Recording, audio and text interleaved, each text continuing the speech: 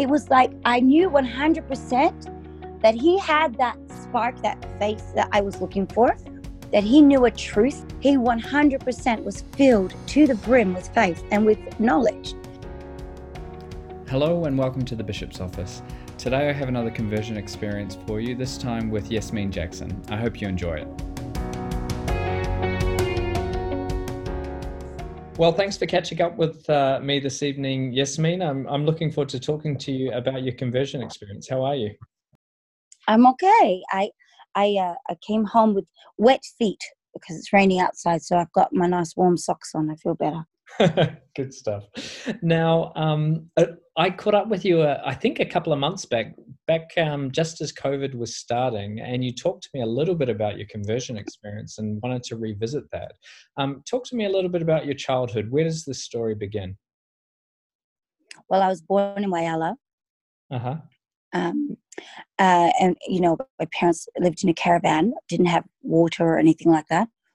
So it was a communal laundry that they all shared. And when I was born, my mum was using cloth nappies in Whyalla with a communal laundry. It was pretty rough.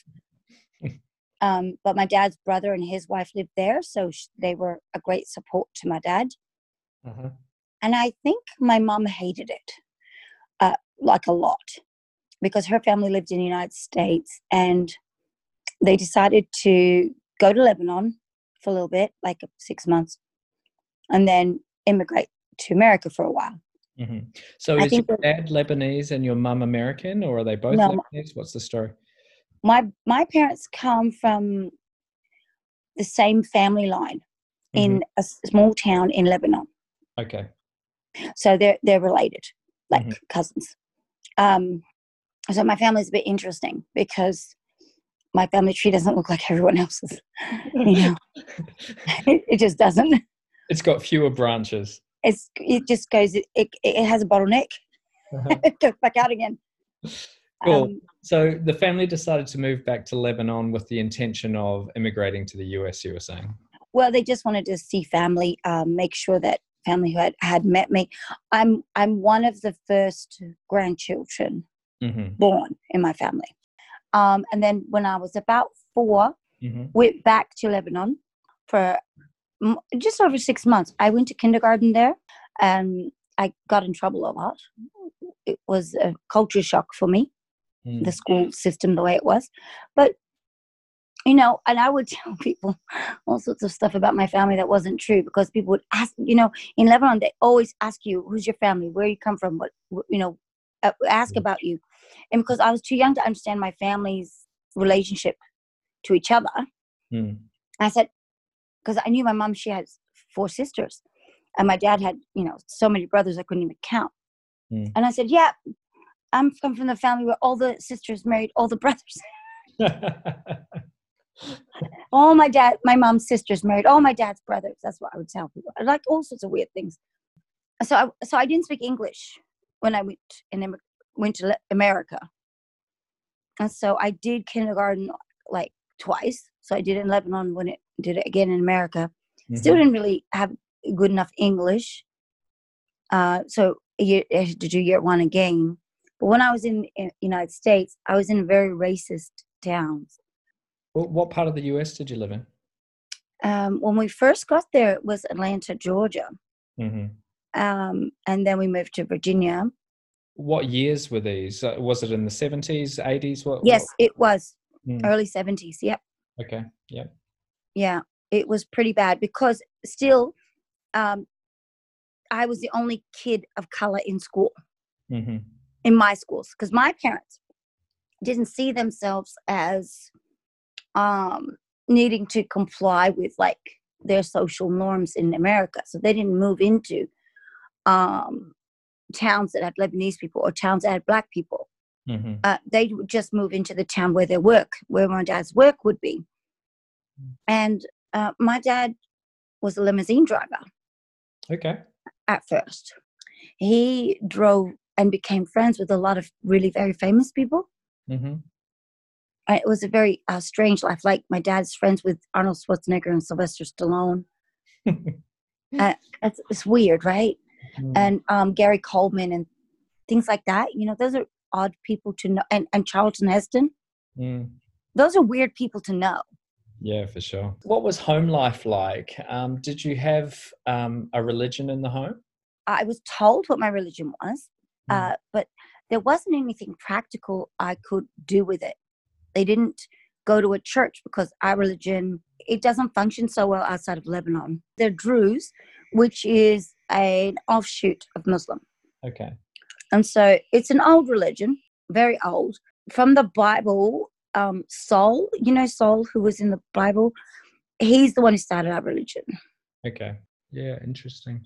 So fast forward a few years, talk to me about the events that led to your ultimately meeting the missionaries. I think they knocked on your door in the end, wasn't it? They did knock on my door.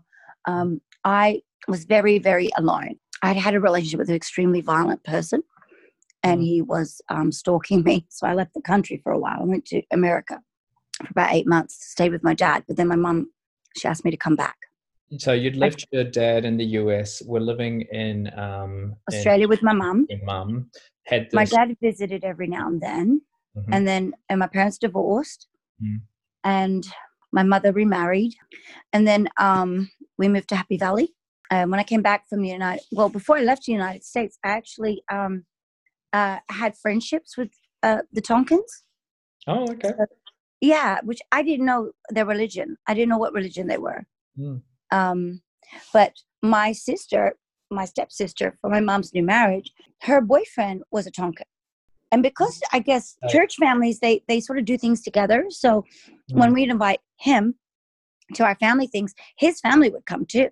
His parents, his sister, and her boyfriend. And her boyfriend was Simon. And I thought Simon was quite handsome, But then I went to America for 9 months. He went on his mission. I came back from the United States. I'd been living alone for 7 months with my baby, and I had been miserable. I hadn't spoken to another person except for, like a mother's group that I went to. My mother and I had a terrible relationship at that time. It wasn't healthy, and I was very alone. I didn't speak to anybody ever. I realized that when other kids started to talk, they'd say, Mom, they say all sorts of things. And my kid wasn't saying anything. And then I asked the doctor about it, and he goes, well, how do you talk with her? And I said, I don't talk at all. Normally my teeth are like sealed shut. I don't even eat in front of her because I'm so stressed out, making sure everything is exactly right, I was very uptight and worried about being a good enough mom. And I had gotten so alone. And I lived on a street where the Jehovah's Witnesses had one of their halls. So they knocked on my door all the time. Sure. And I always had a great fear of Christianity, like hysterical fear. The Bible in cartoon form looks pretty scary. And in America, you'd see that in like every doctor's office, every dentist office, every childcare center, everywhere you went. There was these cartoon books of the Bible, and they're really scary and violent. Yeah, so you say you've got this hysterical fear from these comic books. What were your perceptions of who God and Jesus Christ were then? Well, look, I had a personal belief that God exists because my parents made it clear that they believed God exists. And there were certain religious things that we had to be careful of when I was growing up, that we didn't do the wrong thing that would offend God. So there was a few things that we always did, like when we took our shoes off, we made sure that the sole of our shoe was never facing upwards, because that would be offensive to God to show him the bottom of our shoe. Sure. I don't know why, but it's a really offensive thing. So there's little things like that, and like we they didn't swear, that kind of stuff. So you're in this apartment. You're, for all intents and purposes, completely alone. You're not in a good place with your mum at the moment. Yeah, I didn't have any family because I was scared the other person would find me through my family, because I knew he was still calling them. They had told me that he was still calling them, looking for me, and he was very dangerous. So I didn't see anybody. I didn't speak to anybody. I was very alone, and I was very sad and scared. And I was miserable. And I wanted my daughter to have a life that was really full of community and love and passion. And I'd remembered some things about my dad, and he felt a strong belief. And I wanted to have a strong belief. I didn't have that. And I realized that my daughter deserved to have that. So I prayed. Do you remember what the words of that prayer were? I asked him to help me find that peace and faith in religion that my father had. And I wanted to have a sure knowledge of who he was, of what he expects from us here, and how we can have like the good life here. Like, how can we have community and religion and good people around us? I wanted that. And I was crying and I was very distraught because I actually didn't know if he would hear it or say anything or do anything. Like, I didn't know, because I really felt like I'd been abused my entire life, and I didn't feel like he had anything good left to offer me. I didn't think he cared at all about me, even a little bit. And I really didn't understand how he could care about everybody when there was so much misery in the world. So I really thought some bad things about him and the way he was running the world. I was not happy. So you say this prayer then. What happens next? How do you come to meet the missionaries? Well, the next morning they knocked on my door, and it was Benjamin Woodward. He's the missionary that knocked on my door, and Elder Jorgensen. And I opened and had a quick look at them. And when he said hello, my name is Elder Woodward. I was just wanting to know if you wanted to talk to us about, your faith and our faith, and if you have a religion. And I said, well, it's just me and my daughter here. And he goes, well, I know a way you can be with her forever. And I said, well, I surely believe that this world would split in two if anyone tried to split me apart from my daughter. So I don't plan on being separated from my child at all, without the world actually coming to an end. That's what I said to him. I said the world would have split in two before that would happen. And he goes, well, I know a way that you can make sure. And he was like an undeniable truth. That's what I would say. It was like I knew 100% that he had that spark, that faith that I was looking for, that he knew a truth that I had no idea. I knew nothing. And that he actually knew stuff. Like, I could tell he 100% was filled to the brim with faith and with knowledge. Every other Jehovah's Witness knocked on my door, I begged them to go away. Like, no, I do not want anything to do with the Bible. I don't want anything to do with Christianity or religion at all. I would just be nice to them and say goodbye. That's right. This is my question. You've had people knocking on your door for months. That's right. And then a couple of young men rock up, Elders Woodward and Jorgensen. What was different about these guys? How could you tell? Well, I usually can tell if somebody is lying. Okay. I can tell if someone's telling the truth, because it basically looks like a big neon sign is on their forehead saying, I'm totally full of crap. And that's what it looks like when someone's lying to me. Like, it's just completely obvious. And with him, it was like he was glowing with a sign saying, I'm telling you 100% the truth. There's just no denying what I'm saying to you. And I didn't have a doubt inside me at all that he 100% was actually not just believed what he was saying, but was actually telling the truth. And I said to him, I can't talk to you now, but will you come again? And he said, yeah, but I can't come inside and speak with you. We'll have to speak outside. I said, well, that's okay. I've got a couch out the front. I don't know why. I always thought you should have a couch in the front yard. So you could sit outside and, be in the sun and stuff. So I had a couch in the front. So I said, yep, we'll sit out there. It'll be fine. So you make this return appointment. Talk to me about what they taught you on that first lesson and how that went. Well, that first lesson, I said to him, look, I was honest. I said, I've done nothing but yell at God for a really long time. I'm really angry and I'm really hateful, towards him, because a lot of bad things have happened to me. And I actually can't understand how I can know he exists, but no, he didn't do anything to stop it from happening to me. So, like, how is that possible? Because I actually believe he exists, but I believe he's abandoned us. Like, he's abandoned me. And I honestly don't believe that he was so involved in humans enough to talk to them and get them to write books and Bibles and things and then just disappear. So why on earth would we have prophets and people who actually had relationships with God and told us what he wanted us to know and then just disappear. So I just don't believe that at all. Mm. And I said, and my dad doesn't believe that we really came from this place, that we really came from somewhere else. And I said, well, how is that even a thing? And where did we come from if we didn't come from here? And I want to know, and he goes, oh my gosh, I'm so excited. He was so excited I said that. And he goes, it's true. He does want us to have prophets now. And he does. We have one. I said, you have a prophet? And he goes, we have a real one, like a real prophet. And I went, well, that makes sense. That's exactly what's meant to happen. And I was in shock. And I said, well, then I've got lots more questions for you. And he couldn't really answer all the questions I had. So he said, I have to go back and do some research and ask some people some questions, and then I'll come back to you with answers. So they start teaching you the gospel, and your questions. I heard things about prophets. I heard about the plan of salvation and all of that type of stuff. So what was that period as an investigator like? Was it long, short? Did you feel like... It was 9 months. How long, sorry? 9 months. 9 months. And did you feel like there were some really sort of momentous experiences that you're like, hey, yeah, I really know this is the true church, or did it happen gradually over time? No, I felt like this was God's church. I did feel like that. But I didn't know I took a promise made to God very seriously. Like seriously serious. Like I couldn't make a promise that I wasn't going to keep. So I had to believe first that I could make enough changes in my life to join that church.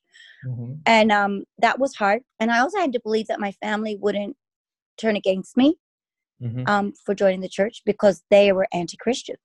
So I asked him to give me the next lesson at my mom's house.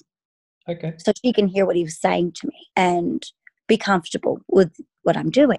That went really well. Yeah. My mom didn't sit with us. She just kept listening from the kitchen, And then they invited me to go to church or a cottage evening first, I think. What do you remember from that cottage evening? Well, I met the Chambers family because, they're down south, and that's where I was, in Happy Valley. So went to Happy Valley Ward, and I went to the Chambers house, and they were just such beautiful people. And it was so much fun, and they were so nice to me. And I hadn't been in a room with smiling people in a year or more.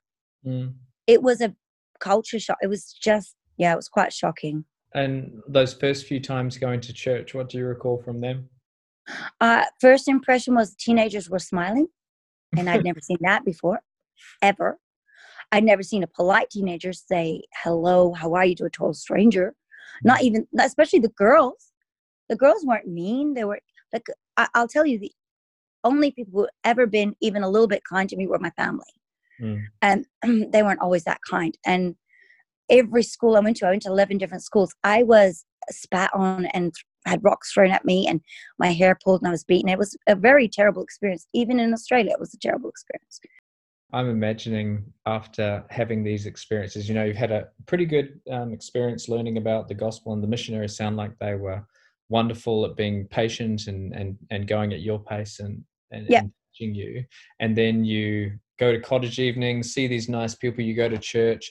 At this stage, you're starting to get a pretty clear picture of this community that you'd asked. Yeah.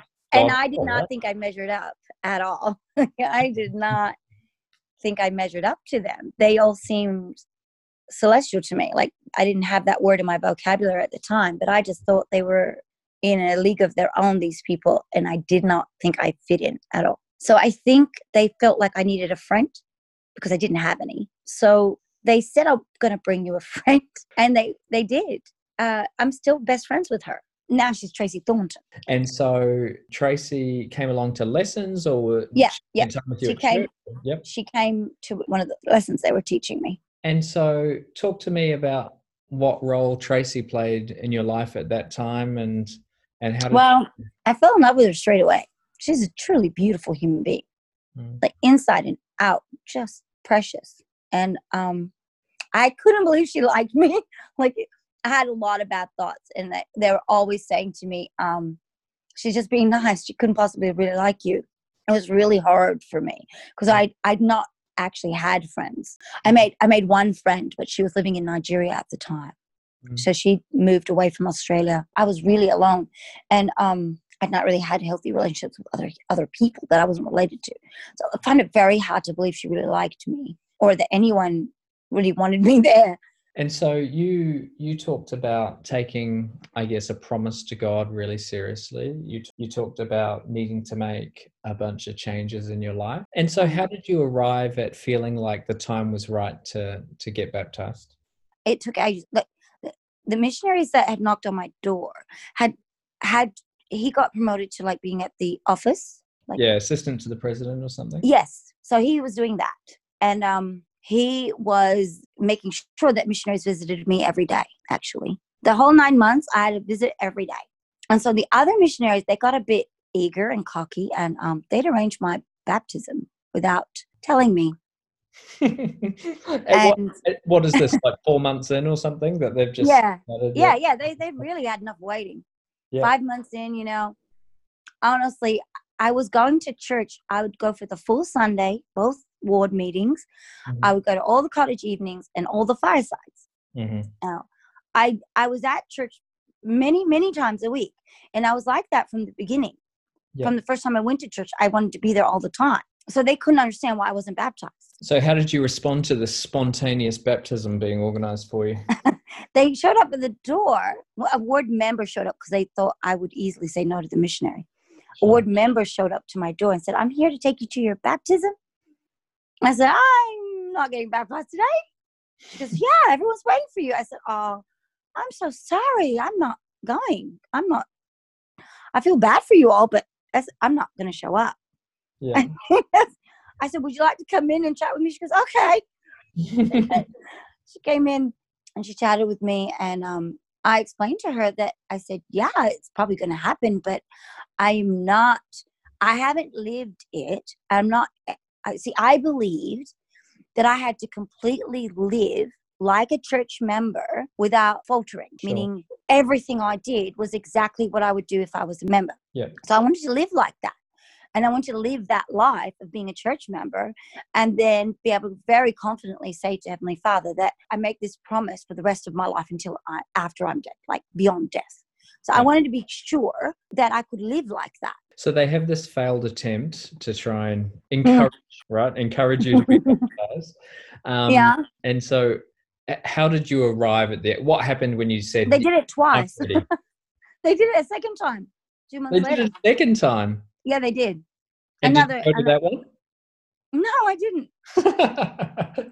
So when do we get to your real baptism? How did that happen? The one I organized, of course.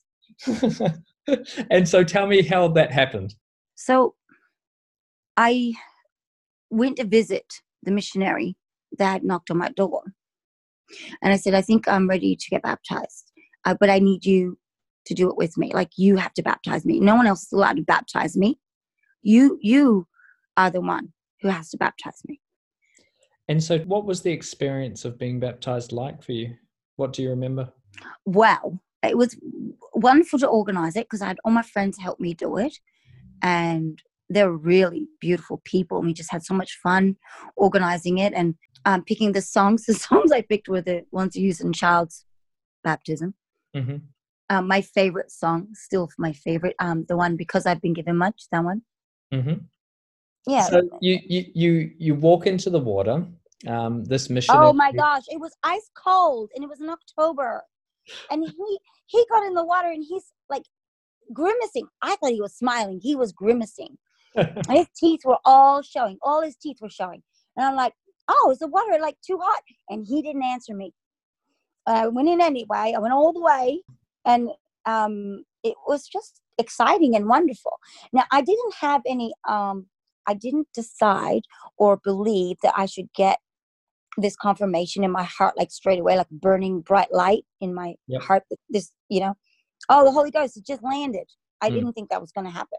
And so I was confirmed, and I was a bit giddy, like I can't even remember all the words he said because I was confirmed straight away. And I was so excited. I was very happy. And he asked me to speak, and I was stuttering because I can't speak in public very easily. And I just thanked everyone for being there. And then my daughter was blessed straight away. Oh, at your baptism? Yeah, my daughter was blessed at my baptism. Yeah. Oh, wonderful. It was. It was absolutely wonderful because we both joined the church at the same time together, her and I. It was really lovely. Thank you for sharing that. Maybe to draw your story towards a bit of a close, how's the gospel changed your life, do you think? I can't actually imagine a life without having joined the church. Like, I can't imagine what that would have looked like because I was not okay. I really wasn't okay as a human. I was falling apart as a human. I just don't believe I could have survived the world alone like that. So everything about joining the church it actually means, like, people say they were born again. Like, I believe I was saved from death. I believe I was given an actual life. That I wouldn't have found my husband. I wouldn't have found my children. I wouldn't have found his family that are now my family. Like, that was what I said when we were married. That when I looked out and I just saw his family there, I said, "You're my family, and I'm so grateful to have you," because I didn't have a lot of brothers and sisters. I didn't have a big family. I was so grateful to have them all. So joining the church is everything to me. It's my whole life. And my best friend, the one that moved to Nigeria, she's back, she's been back for 20 years or so. And she, sometimes when I tell her all the things I'm doing, they're church things, she goes, "Well, you can't live your whole life for church." I said, "Yeah, that is how I want to live my life. It's actually supposed to be all of my life. And I'm supposed to build my life around that."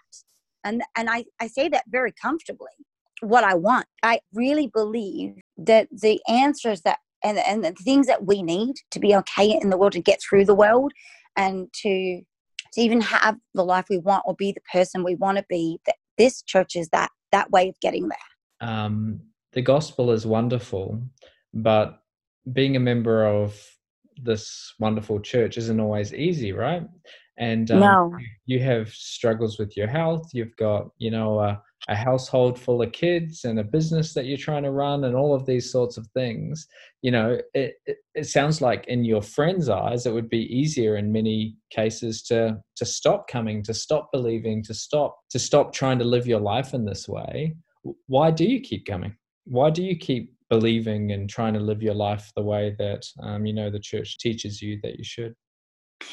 I believe it's as important to me as breathing is important to me. Like, I just can't separate the two. Like, I don't want to live another life. I don't want it at all. And it would give me nothing. It would be empty and miserable. Like, I can't even imagine it. I talk to God all the time now.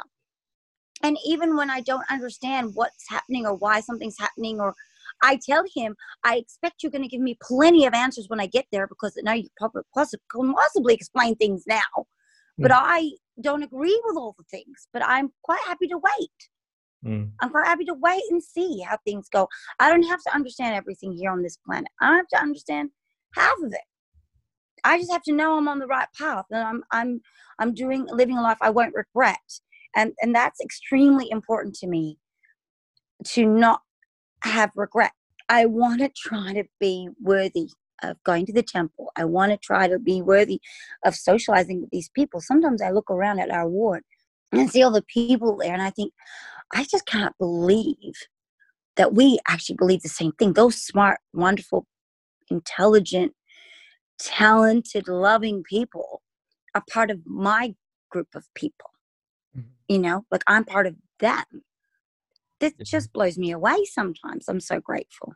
It's a wonderful thing. And thank you for taking the time to share your experience and your just passion and vigor for the gospel. It's been really uplifting to spend this time with you and to hear about your coming into the Church of Jesus Christ of Latter-day Saints. Yeah, it was the best thing I ever did, really. I hope you enjoyed that conversation with Yasmin. Just so touching how she describes the gospel in her life and her association with the members of the Morialta ward.